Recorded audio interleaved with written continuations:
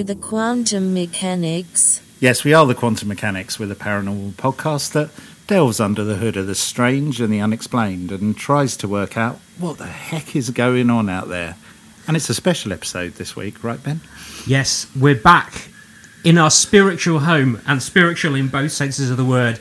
This is the pub where we started our recording before the world went nuts. And even more nuts.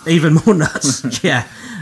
We're back, and we have been granted permission to spend the night here to see if we can uncover the otherworldly inhabitants or inhabitant of this pub. And yeah, we thought it would make a great episode to see. We've always billed it as the podcast that comes from the haunted pub. So let's see if we can see who's haunting it, right? Putting our beer money where our mouth is, right? Yes, exactly, yeah. Well, firstly, I want to say it's quite weird doing this podcast in the same room as you, Ben. And actually, I'm looking at Ben right now. Obviously, we're social distancing, and our little pop guard thing does help with, it's like a little mask in front of our face. But we're here in the same room, which is really, really strange in itself. So if nothing weird happens tonight, this has been weird enough for me, I think. Yeah, not that your face particularly, but just the fact that we're here in the same room. Well, you say that. I've put on quite a bit of weight in lockdown, so... Yeah, I think everybody has. But it's so great to be back here. It was just brilliant walking in, and the wonderful landlady, hopefully we'll hear a little bit from later, who's going to tell us a little bit of the haunted history of the pub. You know, such a great welcome that we got. It's brilliant to be back, and... yeah, it's hot up in the room where we record, but still, I'd rather be here than kind of looking at you over Zoom, Ben, I think. Oh, yeah. Well, it's August in the UK, and so obviously with global warming, it's about 37 degrees outside. But I think for people that don't live in the UK, they probably don't... well, they may not have come across the sort of the pub culture that is... I think it's quite uniquely... British, and there are a lot of pub names. You sort of, if you live in the UK, you'll be familiar with your Red Lions and your Nag's Head and all of that. But I don't think probably people from abroad when they come here don't appreciate that all of those names have a meaning, and quite a lot of them are paranormal in their own right. So a very popular pub name, for example, is the Green Man. Right. And the Green Man is really an ancient pagan symbol, and it was kind of re-embraced by Christians. But it's the name the Green Man is responsible, for example, some people say, for the legend of Robin Hood, the man that lives out in the woods and delivers the goods to the poor. And the very sorry, pause there. I didn't realise that's where the green man comes from. Is it? Well, so the Green Man spawns. Sorry, that's the legend. The... Yes. Wow. So the man living in the forest, dressing in green. You know the legend of him wearing the green tights. Yeah. You know, yeah. He wasn't just a frustrated transvestite with a poor choice of colours. Right. There's a reason why he's green. He was drunk as well. Yes, that's right. Yes. But the pub that we're in, called the Cross Keys, apparently, and I only learnt this today because I thought, oh yeah, well, what is that about? It's a symbol of Peter, not you, but Saint Peter, one of the disciples. Know me. He was one of Jesus's first followers, and I didn't know this. Apparently, he was crucified upside down, and he is pictured in lots of paintings as having keys in his hand because he holds the keys to heaven. And so the Cross Keys, those buildings tended to have deeply religious roots. But we've had our first weird experience of the night. So we recorded our intro with a few facts, and like I said, we were planning to get Trudy on right now. We've just gone back and reviewed what we've recorded. I was recording onto a little portable player called an H5 Zoom, and Ben was recording directly into his laptop. And we've listened back to the stuff that we recorded, and Ben, your laptop seemed to stop recording halfway through our thing, and I was watching you. You were nowhere near it. You didn't touch it. Weird. I didn't touch it. No, it's very weird and slightly frustrating. Frustrating because I did it all in one take, and I think it was interesting. But also, the kit that I've got is 100% reliable. So anybody that is slightly geeky about this stuff, I've got a MacBook Pro that I'm running Audacity on. I've got a Behringer preamp, and I've got a condenser mic that plugs into that. It's all pretty standard kit. It was plugged into the mains. I'm monitoring the entire time in headphones. Yeah. I could hear everything in headphones, and I'm watching the Audacity waveform come up, and I'm just talking into the microphone and watching that. And then I did what I always do, finished it, pressed stop, downloaded the file and put it in the cloud. But it turns out that file was corrupt. And, well, sorry, that's not true. The file wasn't corrupt, but it stopped. Was fine.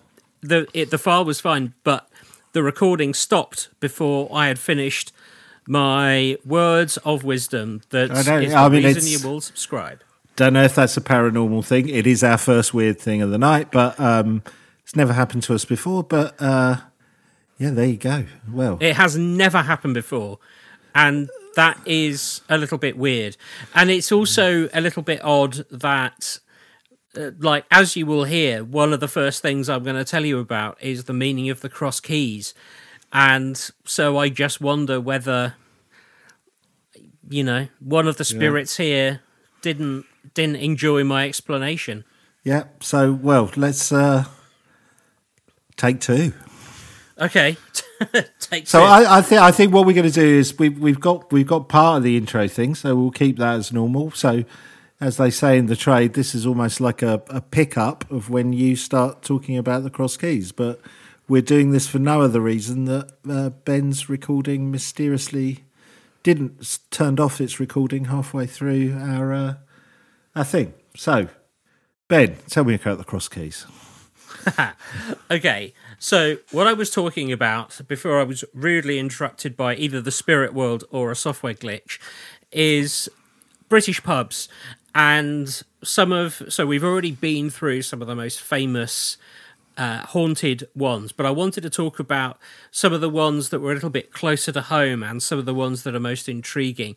But also the names are pretty intriguing. So if you are British, you will understand and you will know. If you've ever been to Britain, you might have come across the fact that there are a lot of pubs that are called the Red Lion or the King's Head or whatever. And all of those names have a story behind them. And I had no idea about what the Cross Keys meant. And so I thought, as we are now spending the night here in the Cross Keys, I should probably gen up on it. And I didn't realise that it's biblical. The Cross Keys are the sign of St. Peter, who is apparently the gatekeeper of heaven. And my favourite saint, I have to say.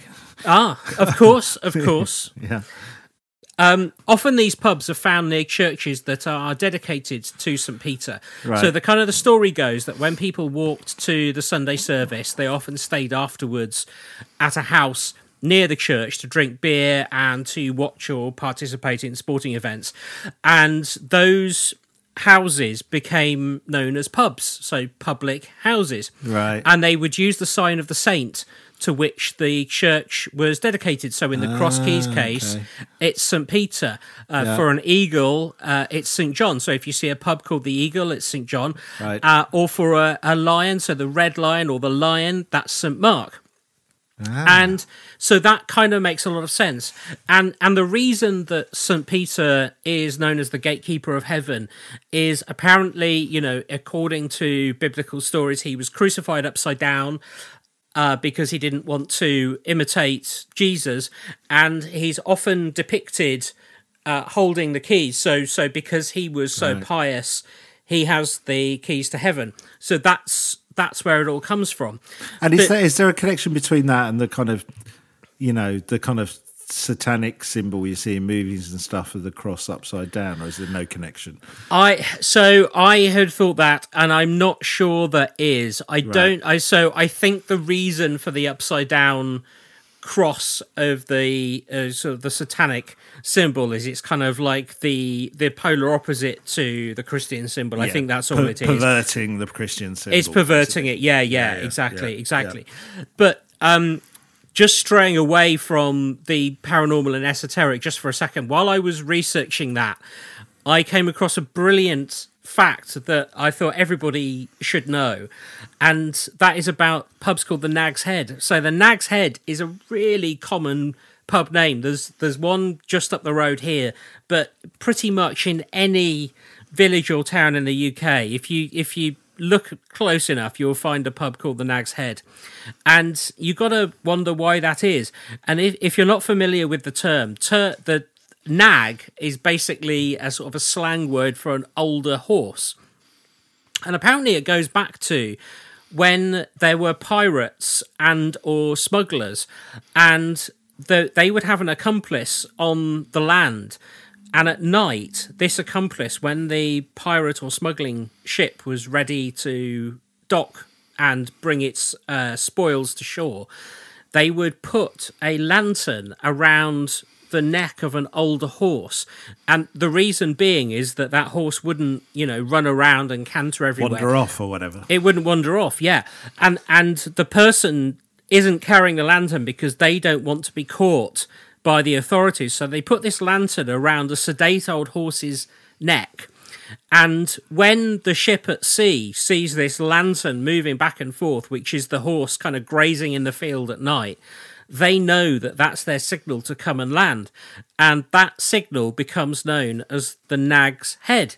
So they're looking for the Nag's Head to land, and of course, pubs, synonymous with smuggling and rum smuggling and all that sort of thing, and pirates drinking. So I thought that was just a really interesting that's fact. quite it's really good fact. I just had this weird vision of the trainee smuggler, and they said, "What horse have you chosen?"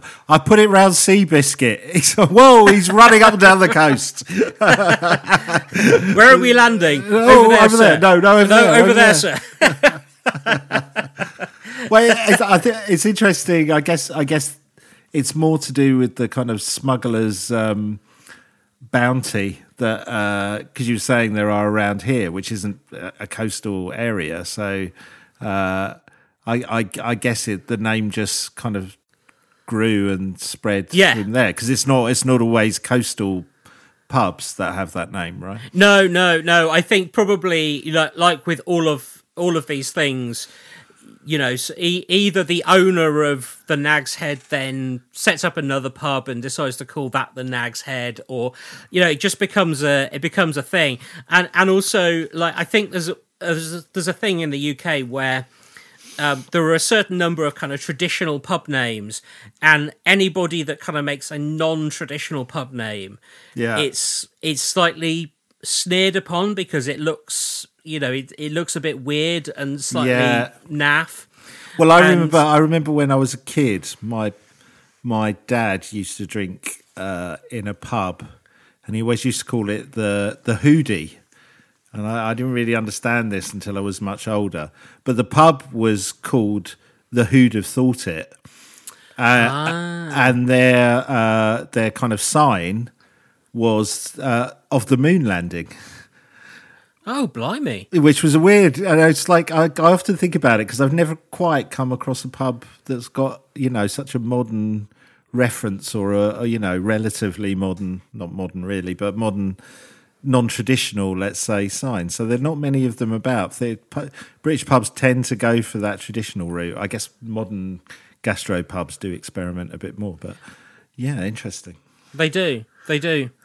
So what I thought I would do, as we are looking for the ghost in our home pub, I would just look at a few interesting stories from other pubs. So I know you've been through the most haunted pubs, and I was just looking for eye-catching ones. So what I wanted to do was find one in Oxfordshire, as we're in Oxfordshire. Yeah, makes sense. And the one that jumped out was the trout in Wolvercut, and anybody anywhere in the world who's watched Inspector Morse, which is, a good old traditional detective drama set in Oxford. If you've watched a few episodes, it's likely that you will have seen him in this pub. And he was a beer man as well. He was a beer man, and this place is known for the beers. Yeah. But the trout is right next to the Thames River in Oxfordshire, and opposite it, so straight across from the river, is the Godstow Nunnery. And a former resident of the Godstow Nunnery was Rosamond the Fair. Now, it's likely that a lot of people will have heard that name, but didn't really know who she was or, how she was associated. Right. So it turns out that she was the mistress of King Henry II. And it is believed that the king would meet her in a secret garden protected by a labyrinth, with Rosamond joined by a thread to one of his knights. So this labyrinth is allegedly opposite the Trout pub. Right. So the nunnery is now ruins, and this labyrinth would have been made of bushes, obviously, so there's no trace of it. So the king would go into the labyrinth, and presumably, because she didn't want to get lost, one of his knights would hold the thread, and she would go in there and do whatever she was doing. It might also be to kind of, as a plausible deniability, kind of protect her honour. Just if anyone said, "What were you meeting the king alone for?" You just say, "Well, no, there was a knight there. We were attached the whole time. Must have been a long, right. long bit of thread, right?" Of course, yeah. No, all of those things are completely possible. The sad thing for Rosamond was, though, that Queen Eleanor, the king's wife, she got very jealous. So she killed the knight, grabbed the thread, wow. and murdered Rosamond. Wow. And it's because of this violent death that she's said to haunt the pub, seeking revenge. So that all makes a lot of sense, I suppose, except that it's the other side of the river. So, well, that was going through my mind. How did she get across the river with? Because let's face, I mean, maybe I'm being a bit too stereotypical. The night, maybe they weren't in full armour, but I'm not sure I'd like to swim across the river if I was either in a nun's habit or in a suit of armour. Right? But, yeah. I mean, as with all of these, unless there was a bridge, there might have been a bridge. Well, there is a bridge right by the trout. So the road, the road bisects the Trout pub itself and the garden, right? And then its car park. So you go over when you go over the bridge, and it's a very old sort of humpback bridge. Yeah. You are going sort of through the middle of the pub grounds, and so it's likely that back then that wouldn't have obviously been a car bridge or even a carriage bridge. It would have been a footbridge, and that's true. Like, maybe she just got bored of hanging out in a maze and decided she'd come over for some drinkies, and it was an inn, so we don't know the relationship between her at the nunnery and that inn. Maybe that's where they got their food from. Maybe that's where they drank at. Right. But it's a romantic story, and it kind of fits with Oxfordshire. Not if you're the knight, it's not. Oh, God, they're right there. I'm off again. I've got to go get. Oh, yeah, I got the string. Yeah, off you go. I've got the string. Yeah, I wouldn't want to be the knight on that one. And you know. Oh, yeah, I can just see him wheeling her back in at the end of the night. But I'm not listening. Yeah. Has there been weird kind of activity? I mean, yes, there's the ghost story, but what kind of activity have they had? Do you know? Well, the legends sort of tell of seeing, your kind of usual things moving in the bar, shadow figures moving throughout the pub. It's not another woman in a white dress. This one's in a nun's habit. Did they have habits in those days? I don't know if they did. Gosh, I don't know. I mean, I certainly, I think if I looked hard enough, I could find somebody saying that they were in a habit, but I don't think that's the main thing. Yeah, ghostly figure. But, I think with all of these things, a healthy dose of skepticism should come into play. So the pub itself, it's so old, and it has sort of little tiny bar areas, almost like little snugs with solid stone floors and fireplaces. And in the depths of winter, even today, it's still very subtly lit with sort of lamps on the wall. Like shadows play on the wall, and after a few pints of Breakspear. Yeah. Well, weirdly, I was. I don't think we're going now, but I was supposed to go and have a meal there next week for a friend's birthday. I've not been there before, but it got cancelled in the end. So I was going to say I could come back and report if I saw anything strange, but no, it's been cancelled, so I can't. Well, I've been there numerous times, and I've I've seen nothing odd, but the food's good, so go. All right, good. All right, I will. But it's a really nice place anyway. But it's a lovely legend. That's the Trout. It's just the Trout in it's pretty near Oxford, really. You could easily do that and go into the centre, couldn't you? Oh yeah, absolutely, yeah. Okay. Yeah, you could walk from it to the centre of Oxford. And another one which really caught my eye, and it's because of the Daphne du Maurier novel that was written about it, right. And you mentioned it last week. Jamaica Cotswold's Inn, right? Most Haunted Inn, the Jamaica Inn, which strangely only goes back to the 18th century. I thought it was older than that. Right. But it catered for travellers who were going between Bodmin and Launceston. So that is a pretty bleak and wild ride across the moors, really. It's rugged and remote. And basically, it's in the middle of Bodmin Moor. And those travellers were kind of coming there to get shelter and sustenance between those two places. So those are kind of two trading posts. And it gets its name because the local landowners were actually governors of Jamaica. So the pub itself, it doesn't have any particular connection to Jamaica. That's just, it was sort of in honour of the the landowners. But what really put it on the map was, as I say, the Daphne du Maurier 1936 novel Jamaica Inn. Yeah. It made it really kind of famous and turned it into a tourist attraction. And I think people probably now come partly because of that history, but partly because they know of the ghost stories. Yeah. And there are quite a lot.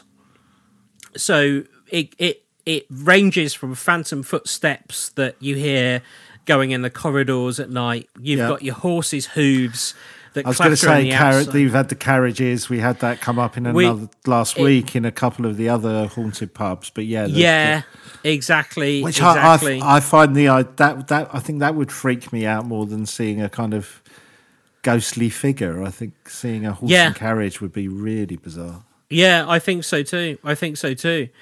And apparently another thing that people hear is agitated conversations, sometimes in a foreign tongue. And you hear those in the darker corners of otherwise empty rooms, so their guidebook says, and I can completely understand that.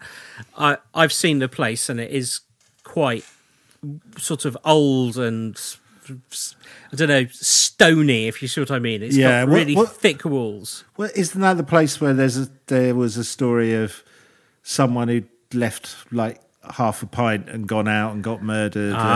Is that place? The Wayfarer, yes. Okay, good. Cool. Are you going to tell that story? That's a good story. So this is the inn's oldest spectre. Okay. And you've just been talking about Inspector Morse. Yeah. This is the inn spectre. It's very different. Two ends. Different. Okay. Yeah. So we don't know the name of this gentleman, but he was reputed to have been a wayfarer, so a wanderer, perhaps a tradesman. Yep. And one evening he was drinking his ale at the bar, and a man peered around the door and called for him to come outside. So legend has it that he puts down his half-full tankard, so he's got half a pint in there, and he goes out into the night, and he was never seen alive again. The next morning, his lifeless corpse was found on Bodmin Moor. Ooh. His identity, that of his assailant, completely remains a mystery to this day, but his ghost has appeared many times, and it has a particular attraction to the wall in front of the inn.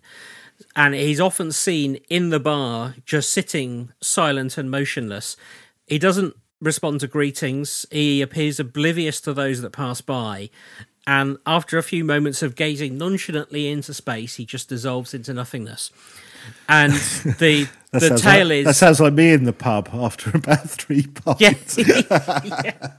Well, the tale is that he's back to finish his pint. His half, which is a great story. I hope it's a great story. I hope it's true, because it's almost a perfect fireside tale, isn't it? Oh, it's absolutely perfect. Yeah. I mean, that's your typical pub haunting. Yeah. But my final one that I wanted to talk about before we get into the ins and outs of trying to find Mrs. Tipple this evening. Yeah. I've talked about how most of the English pubs either have a very traditional name, like the Cross Keys, or they have a name that is associated particularly with their local area, so like the Jamaica Inn. Yep. But there's a really nice exception to that, and that is the Banshee Labyrinth pub in Scotland. What a great name. It's such a great name, isn't it? And as you know, I really do love a banshee. Yeah. And sections of this pub were once part of the infamous underground vaults of Edinburgh. So they're really, really old. So anybody that doesn't know, Edinburgh, it's very old, but it's built on something even older. There are vaults underneath Edinburgh. So during the plague times, a whole new city was created on the sealed off old city, right, where all the people who were, dying of plague were sort of walled in. And you can still go around those parts, but the Banshee Labyrinth gets its name because when they were rebuilding and renovating the pub, they were also renovating those underground sort of vault rooms. Right. And there was a group of workmen working in the closed pub when they heard a sobbing noise. And then they found what appeared to be a young woman with her head in her hands crying. And when they went towards her, this peculiar apparition lifted her face to gaze upon the workmen with eyeless sockets and screamed a blood-curdling cry that caused the labourers to flee the pub. And that's where it gets its name. Brilliant. So you had me at Banshee, let alone the story. That's great. Right. Yeah. So it was basically the investment from a wealthy sort of a businessman, I guess, who was trying to start a new pub in Edinburgh, and he owns this land, and that includes the vaults underneath, and he's trying to create a big space for drinking and partying and all of the brilliant stuff. If ever you've been to Edinburgh, there's an all-encompassing party atmosphere the whole time. Yep. And then this happens, and that's how it gets its name. So I thought that's amazing. The one question, because I know that there are areas in London. There's like near Greenwich, there's Blackheath where plague victims were kind of buried, and I think there are rules that you can't dig certain areas up because of fear of setting the plague. I didn't realise there was that history in Edinburgh. I wonder if there's similar rules that you can only dig down so far in case you kind of release the plague again. Maybe I think that's probably true now, but I think when this happened, it was a bit looser. It was a little bit looser, yeah. So it's a good job that Banshee was there. Whoa! There's plague down here. Don't dig. Yes. Well, so the other part of the legend, and is completely unverifiable, is that one of the workmen who was scared off then got a call later saying that there was a death of a family member. So right, okay, which is typical Banshee work. It's typical Banshee work. We've had this in the past, haven't we? That's your classic Banshee. It's your classic banshee, and as we've said, like it's a fairly miserable existence. If you're a banshee apprentice, like all you're doing is screaming in the face of people who've lost a family member. Yeah. It wouldn't hurt to just go, sorry, I've got some bad news. But no, it's a scream. But that banshee, if you get a pub named after you, surely you're going to be employee of the month in the banshee. You're going to have your name. You're going to have your photo on the wall. I think that's if true. You get a pub That's named true. After you. But like one of the things that has occurred to me since we were last talking about banshees, and as you know, in my personal life, I probably talk about banshees once every 48 hours. But like, it occurred to me, like, how do they occur? Like, are they an old spirit? Like, are they just born into bansheeism? And if they're born into bansheeism, who do they mate with? It doesn't. It's a yeah. I'm keeping with my theory.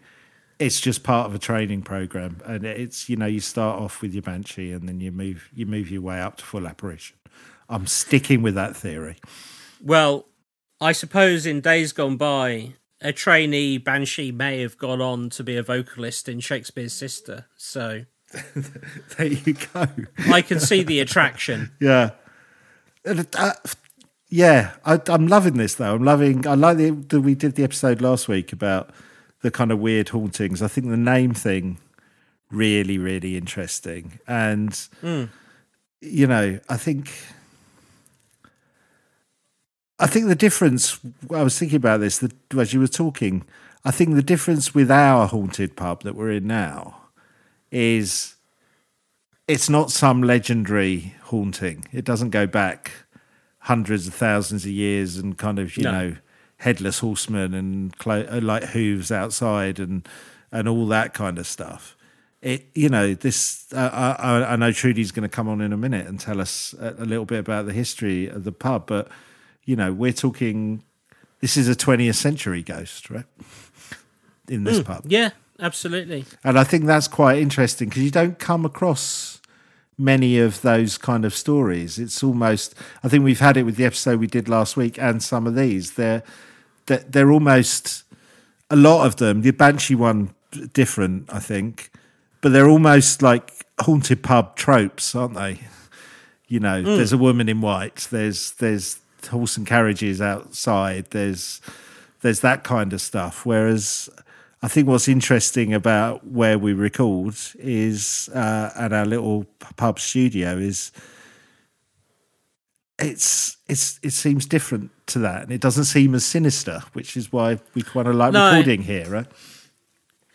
No, and I don't think it is sinister. I think it's one of those things where people like to have sort of scary stories they can tell, and like, of all the things that I have just told you, I can't offer any evidence for any of them, and they are most likely tales told. There's probably a smidgen of truth which has been sort of rolled on a rock with some moss to become bigger and bigger. Yeah, it's whereas, it's folklore, exactly. Whereas where we are this evening, I think it does differ because we do know that there are people who frequent this pub who have witnessed strange things, and I think that's why it's so fascinating to be here.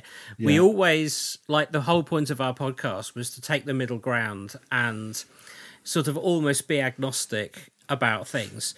Show us the evidence, let's see what's going on. Let's not either dismiss people who say they've seen something, and let's not jump to conclusions that they are seeing a spirit from from beyond the grave. Yeah, and I think that's why this is interesting. It's I'm treating it almost as a sort of a GCSE science outing. There you go, perfect. Well, we've had one weird thing, as we said. We've had the weird thing with Ben's recording just weirdly stopping halfway through. We're gonna be a bit stop and starty tonight because we're spending the whole night here. So we're gonna move down. At the moment, the bar's really busy, so we're waiting just for the bar to close. Then we're going to talk to the landlady, Trudy. I think we're going to talk to her up here. And then we'll set up downstairs and see if we can find any more evidence of our haunted pub studio ghost. So we're going to stop recording now, and then we'll get Trudy, the current landlady of our pub studio, to come and have a chat with us and tell us about a bit of history of the building and the ghost that lives here. Yeah, stay tuned and see what happens. Yeah, I'm excited. All right, cool.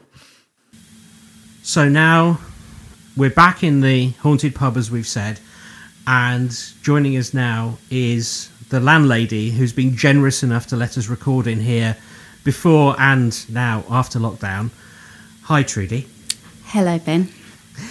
So we've been recording in here because it's not just a lovely space, but it's a lovely pub.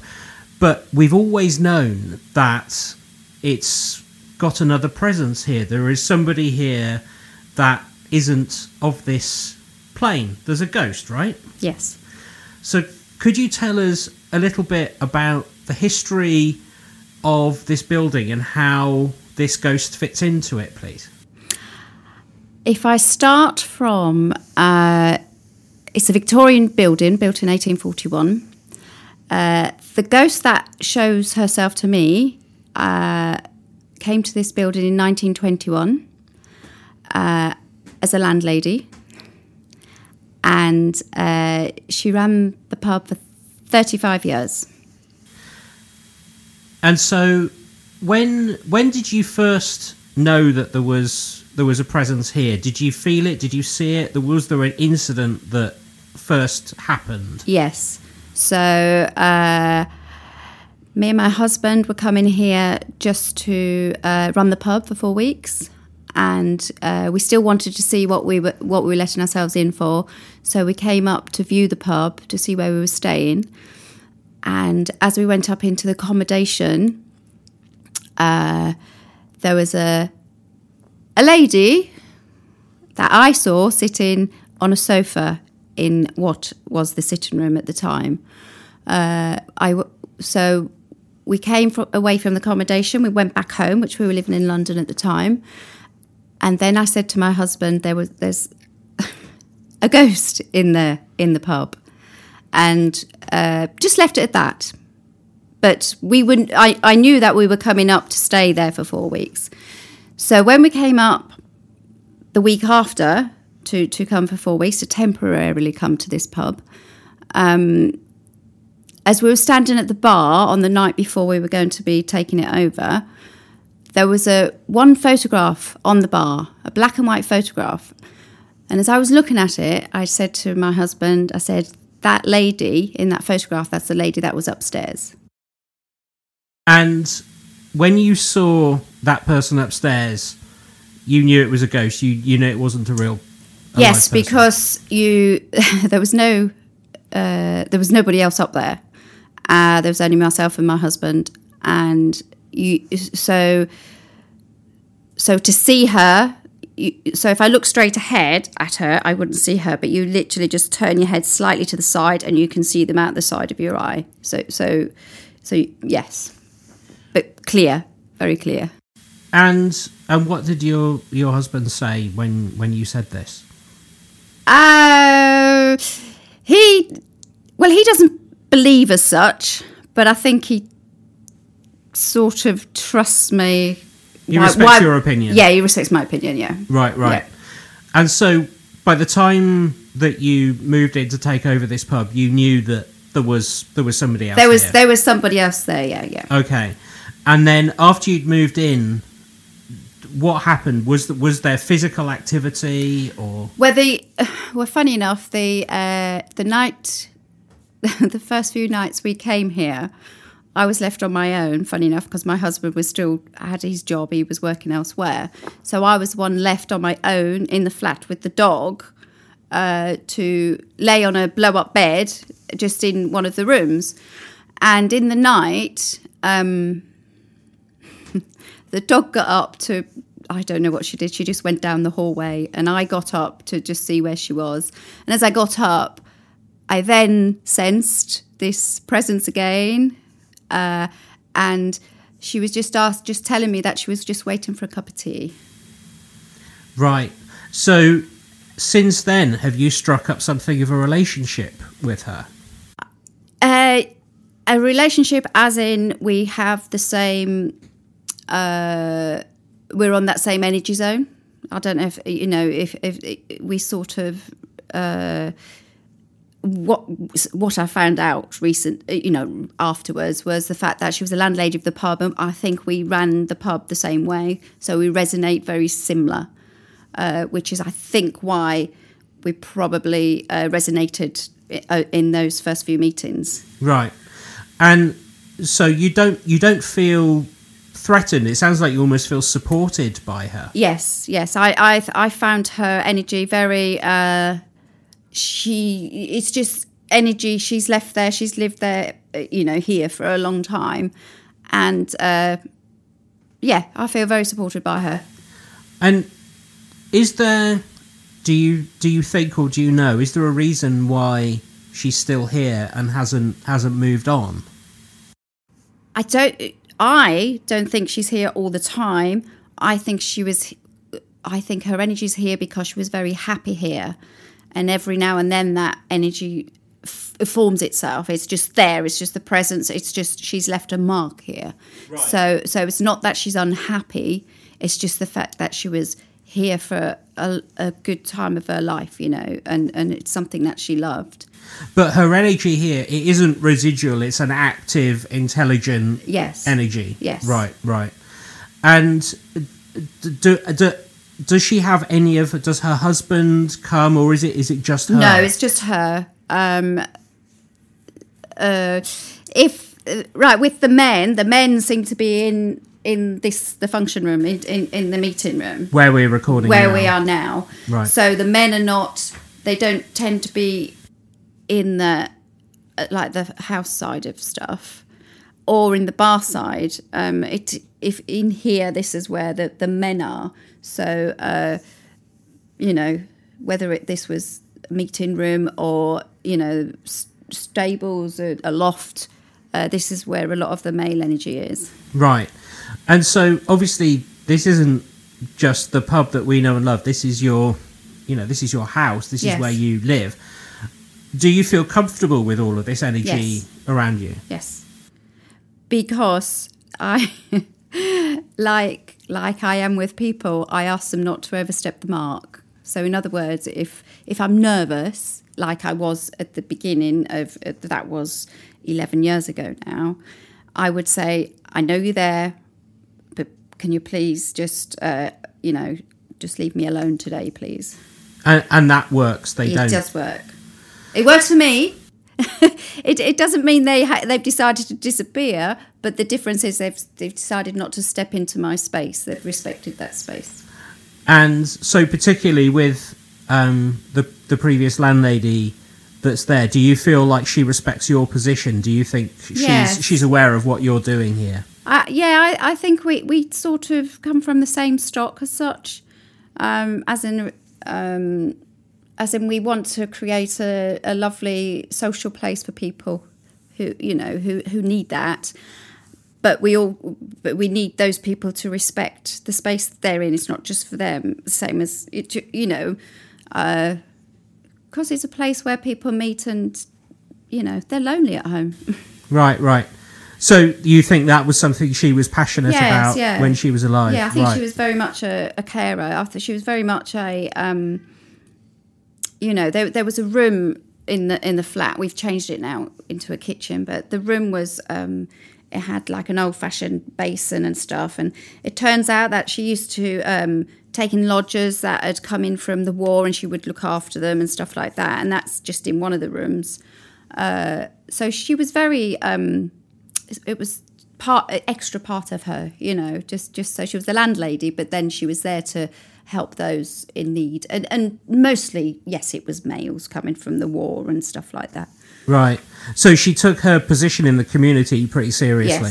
Yes. And so you think that is part of one of the reasons why she's still here, because she takes that so seriously. So obviously one of the reasons that we're here now after hours is because, you know, to put it bluntly, we'd quite like to meet her, but we don't want to be disrespectful.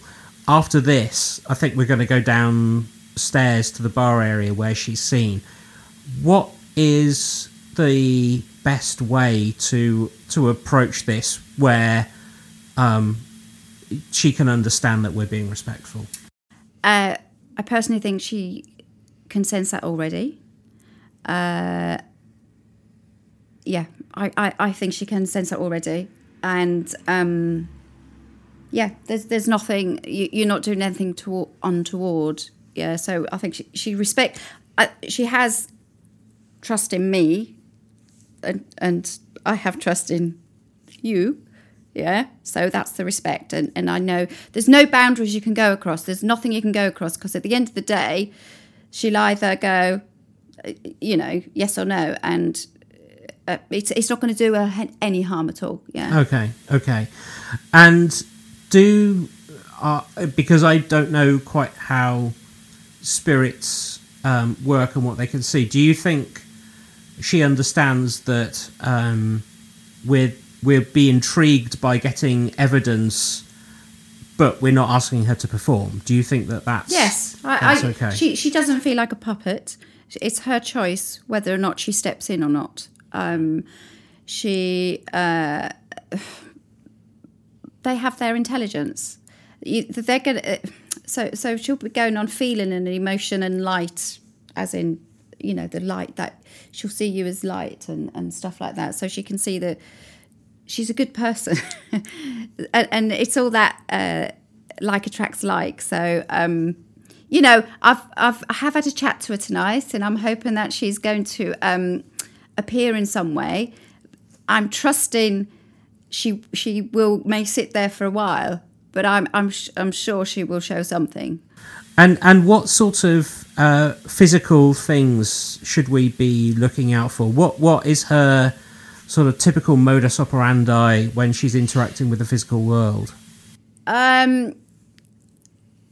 It's right. So that's a hard one for me to answer, because when I see her, when I sense her, it's I can see her, or I can hear her and feel her. So I feel and sense and hear.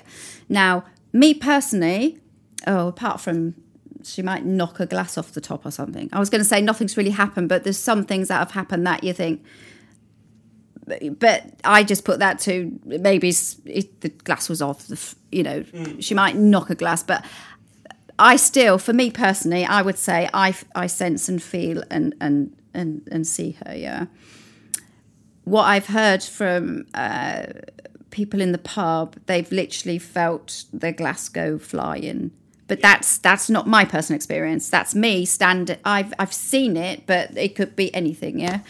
Well, as you know, that did happen on my table once, and I can't find another. Well, that's once to you, but it hasn't just happened once. So it's happened a few times, and we've changed tables. So, in case the table was wonky, we've changed, but it's always we move another table there, and in that position, it's still a different table, but same area, and then it happens still. So, but as I say, that is not my experience. That is other people's experience, but it has happened at least 3 times, and at least the last time was with a different table, and it still happened. Right.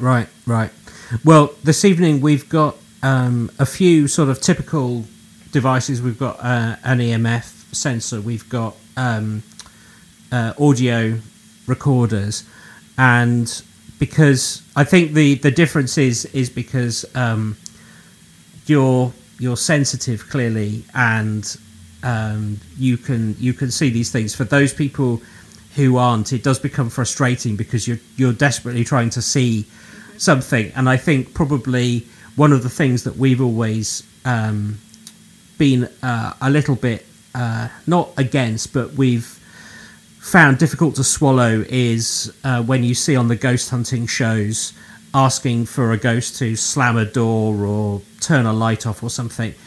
that feels like you're disturbing something or asking for something which is quite impossible. So I suppose the best outcome for this evening, apart from your interpretation of it, would be just a little something that we could take away, that we would be able to. And again, it isn't like we don't believe that she's there. It's more like trying to find a way of interacting on a plane that we can understand. Well, there's a cupboard in the corner that occasionally opens on its own. Now, it's got no reason to open on its own because it's on a latch. Now, I put it down to the fact that it's the change of heat in the room and stuff like that. And, the catch might, because it's a slider catch. And I'm just, it's just like, I just think it's the change of heat. So that's why the doors come open. But once again, that's happened too many times, if you know what I mean. So that's the cupboard door is one thing. And the table with the glass is the other. And just something falling off behind the bar, whether it's a bag of crisps or they don't sit there for 2 days and then fall off. Do you know what I mean? It's just like they just don't do that, but it does. It happens. Okay, well, probably the best thing we could do now is to move down to that area and be patient. Be patient. Thank you very much. You're welcome. Thank you. So, yeah, well, we've just had a really weird experience. It's about 1:20. We were just setting up to record with Trudy, the landlady, just to ask her a bit about... We're now sitting in the main bar, in the corner where a lot of the activity goes on, and there are beer mats all over the ceiling, and literally where we were setting up the mic, one has just fallen onto the floor right by our feet, nearly hitting the microphone. And it's just lying there. Very peculiar. Yeah, it's like, it's one of those scenarios where you go, is it a coincidence or was that deliberate? So it's a hot day in August. It's been hot for the last 5 or 6 days. But this ceiling is covered in beer mats. There isn't a single inch that isn't covered in one. I would say, like, I'm not very good at estimating. I would say there's probably 2,500 of them, and one right by us setting up our recording equipment at the right moment fell by our feet. Yeah, it's the location of it, I think, probably more than anything else, because it's literally by the foot of where we were setting up the mic to do the recording. So, like Ben said, maybe it's just a weird coincidence, but we do tend to have a few of these while we're doing this podcast. We're quite big on odd coincidences, but yeah, yes, that we'll keep you informed. But it was quite strange. Yeah, well, in a moment we'll reset and we'll have a chat to Trudy and see what she thinks. Brilliant. Okay, cool. Okay. Just before we started recording just now, and the whole of the ceiling of this pub is coated in beer mats, and one of them has just popped off. I'll put a photograph of it on Instagram, but that was quite unexpected. We're sitting in the corner called Tipple's Corner, and we're right by the cupboard that Trudy was just mentioning earlier that opens by itself, and also the picture of the landlady herself, the supposed ghost. So, Trudy, can you just tell us a little bit about this area? What happens with the cupboard and how you came to discover this photograph? Well, I'll say about the photograph first of all, because that was the first thing is my connection. So the photograph was on the side of the bar when we first came in to view the pub. And it was one of the only things left in the whole building. All the other pictures had been taken away. And that's when I looked at the photograph, it was Daisy Tipple, the only lady in the photograph. I didn't know her name was Daisy Tipple at the time, but when I saw it, I said that lady is the lady I saw upstairs as a ghost, not as a physical being, as a ghost.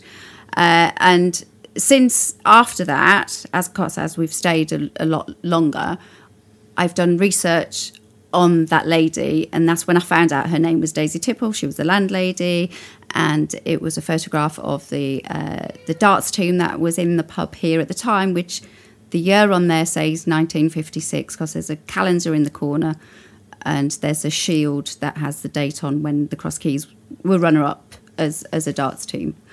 And also on that picture are lots of people who their sons and daughters are still around and they drink in the pub. And I've had loads of other history about Mrs. Tipple, about what she was about. So on that photograph, she's surrounded by a number of gentlemen. When you were saying earlier that there were men in the room that we were recording in, are you aware that if any of those men are in that room? No, actually, I never thought about it, to be honest. I suppose, yeah, something to be investigated. No, I'd never thought about it.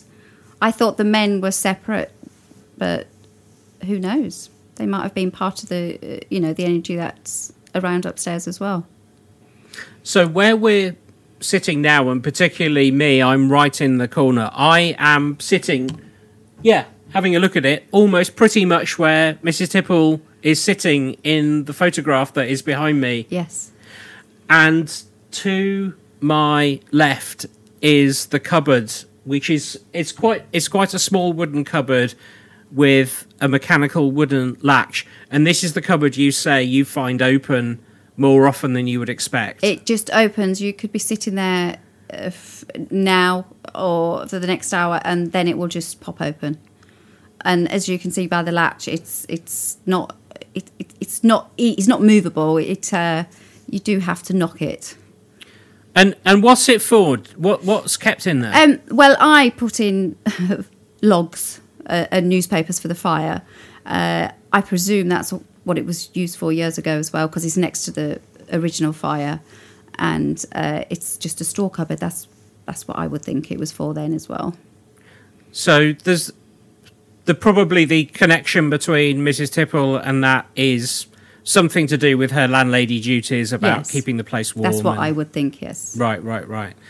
And as I mentioned on the intro, just before we pressed record, a beer mat fell from the roof. Is that a regular occurrence, or do you think that is her making herself known?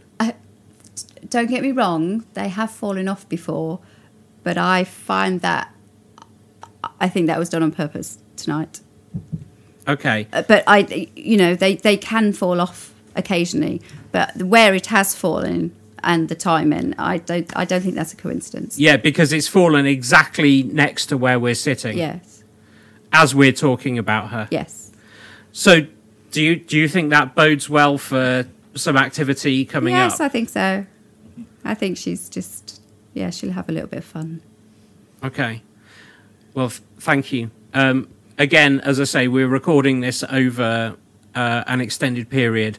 So for those of you listening to the podcast, there will be almost no time delay. But for those of us who are here on the ground, I'm going to stop recording on my machine and we'll set up to have a look around, see if we can detect more activity coming from Mrs. Tipple. Yeah. With a sort of wine. Okay, there's a weird shuffling, strange sound that seems to be coming from the corridor toilet area. So we're just going to go and check that out. It's probably a natural sound, but we're just going to go and have a little look.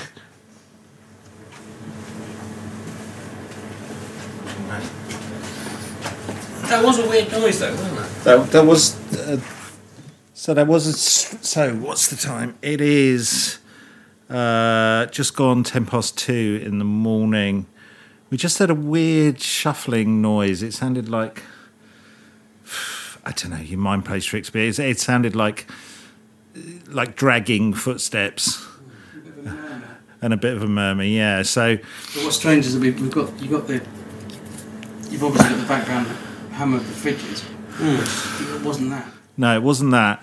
So I don't know. It's something we probably, when we listen, we're recording everything, so it's probably something when we go back we'll have a listen. But it was something weird enough for us to go and have a look out in the corridor. So probably one when we review and check the recordings if there's anything strange on there. But yeah, that was a little bit strange.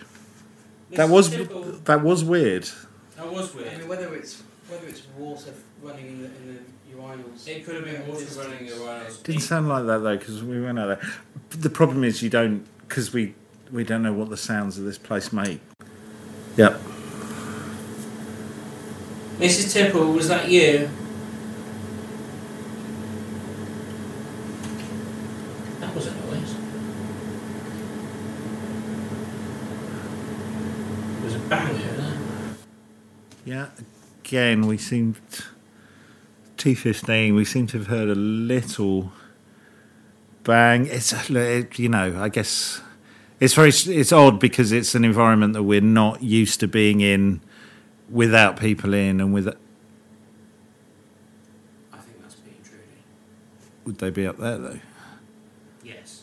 That's where they are. Yes. Okay. If that's you, Mrs. Tipple, can you come and say hello to us? Nice to. Okay. But there's a few weird creaks and sounds. I think some of them could be the landlady and people who are living above, but there seems to be a few creaks. Hard to know because it's a building that, like I said, we're not normally in this quiet time. So somebody's just walked past the window, which has completely freaked me out as well. Somebody with an umbrella. I don't think it's a ghostly apparition. No, it's a man with a bag. Okay. Shows Spooky that spooky bag. Shows how easy it is to freak yourself out. I don't know. We've had some weird noises, but I'm not sure it's anything paranormal. But again, we'll have a listen back. It'd be interesting to know if you made it's not a beer mat, but the what we're calling a beer mat, pump mat, fall off the ceiling. So I don't know. If you want to leave us a message that it was you who did that, that'd be great.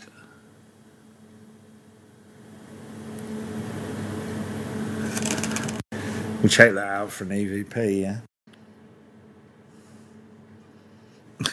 Just knock the nib side. Okay, this is a little bit weird, and I'm sure it's just the way I'm sitting. But it did feel like something just pinched my leg. Yeah, but I am sitting quite strangely, so it might just be, like you get a little muscle twinge, and I'm probably hamming it up into something that it's not. But it was quite strange. It felt like something just pinched my leg. But Which, left or right? this one, right. But it might just be the way I'm sitting on this chair. But that was a little weird. That's a 220. I'm really not saying that's anything paranormal, but it was a bit odd.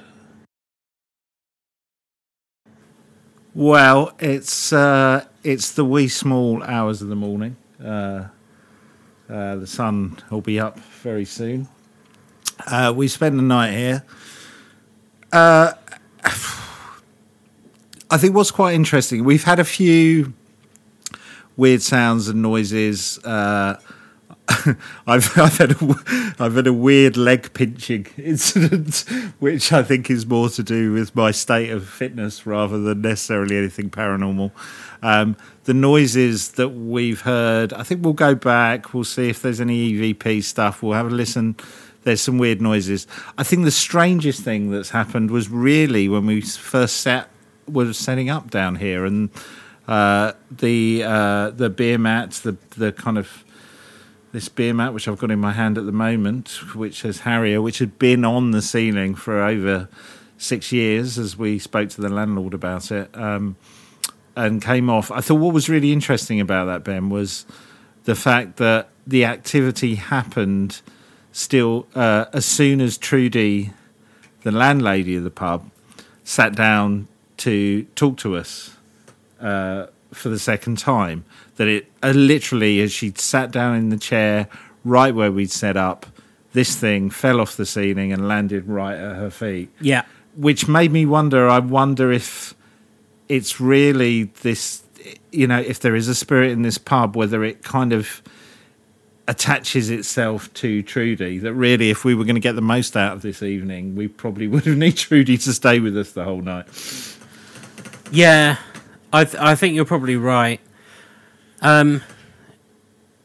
We have heard a few weird things, but I don't think there's anything that you could hang your hat on. No, apart from that thing falling off the ceiling. Apart from that falling, yeah. And I just think it's really interesting. When Trudy was talking earlier, when you were interviewing earlier, she talked quite passionately about her connection with Mrs. Tibbles and the I don't know, the affinity that they had, and it felt like she was saying they shared something, kind of spiritual connection, and I thought it just struck me that the weirdest thing that's happened tonight is this thing falling off the ceiling. That happened as soon as Trudy sat down, and it fell at her feet, which I wonder if the two of them are connected, and that's what it's about, really. Yeah, it could well be. Well, I would say, as it's getting late and towards the end of the night, as with almost everything that we cover, there's nothing conclusive. I would still say, legitimately, we come recorded in the haunted pub in Oxfordshire, but I don't think the spirit's made itself known. And I think that's probably because what I would really like is, if there's a spirit here, to have something like the opening scene of Ghostbusters. I think maybe you're setting your sights too high. For me, I think it's about... I think you're right. The spirit hasn't... performed is the wrong word, but shown itself to us. But I think what happened earlier, and when Trudy sat down, I think what it's done is shown itself to Trudy, who it's got a real affinity with. That's what I'm going to take from this evening. Me and you sitting here trying to conjure something up, it was never going to work. I think it's about this. It's about the relationship of two landladies. One the current landlady and one the spirit landlady. Yeah. I think that's a pretty credible thing to say. But also, anyone that's following us on social, anyone that's looked at our Instagram posts from this evening, if your local pub has strange activity and you've recorded it, please let us know, and maybe we could talk to you about it. Yeah, I mean, basically, me and Ben, this is all an elaborate ploy to get lock-ins at pubs throughout the UK. This is our ultimate mission. We're not really a paranormal podcast.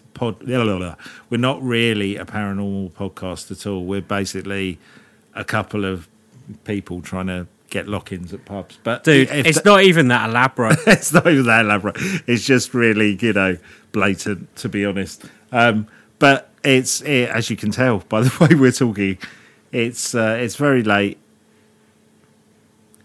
And if we can sit... hold on. Oh. That weird noise that we've just sent our beautiful assistant off to go and investigate that weird noise that's coming just as we're saying. He does look good in that dress, I have to say. Okay, that was the natural flushing of a toilet. So, another false alarm. But I think the other thing that's quite strange is I'm quite obsessed with numbers and odds, and what are the odds of something happening. I think that incident with the beer mat, as we're going to call it, that fell off the ceiling, I think, as you said, Ben, there are thousands of these things on the ceiling and right the way through the pub. The fact that it picked the location, or the fact that it happened right literally at Trudy's feet. Look, what I'm going to take away, Ben, is the relationship between the two landladies. I think that is the important thing, and I think the fact that we had that the weirdest thing that we've had happened when Trudy was here, I think is the real important thing. But look, we have to go back, listen back to some of the weirder things that we heard and see if there's anything else there. But hey, you know, who can complain? We've been in a pub and had a lock-in until the early hours of the morning. What more could you ask for? We will see you next time on the Quantum Mechanics. See you next time.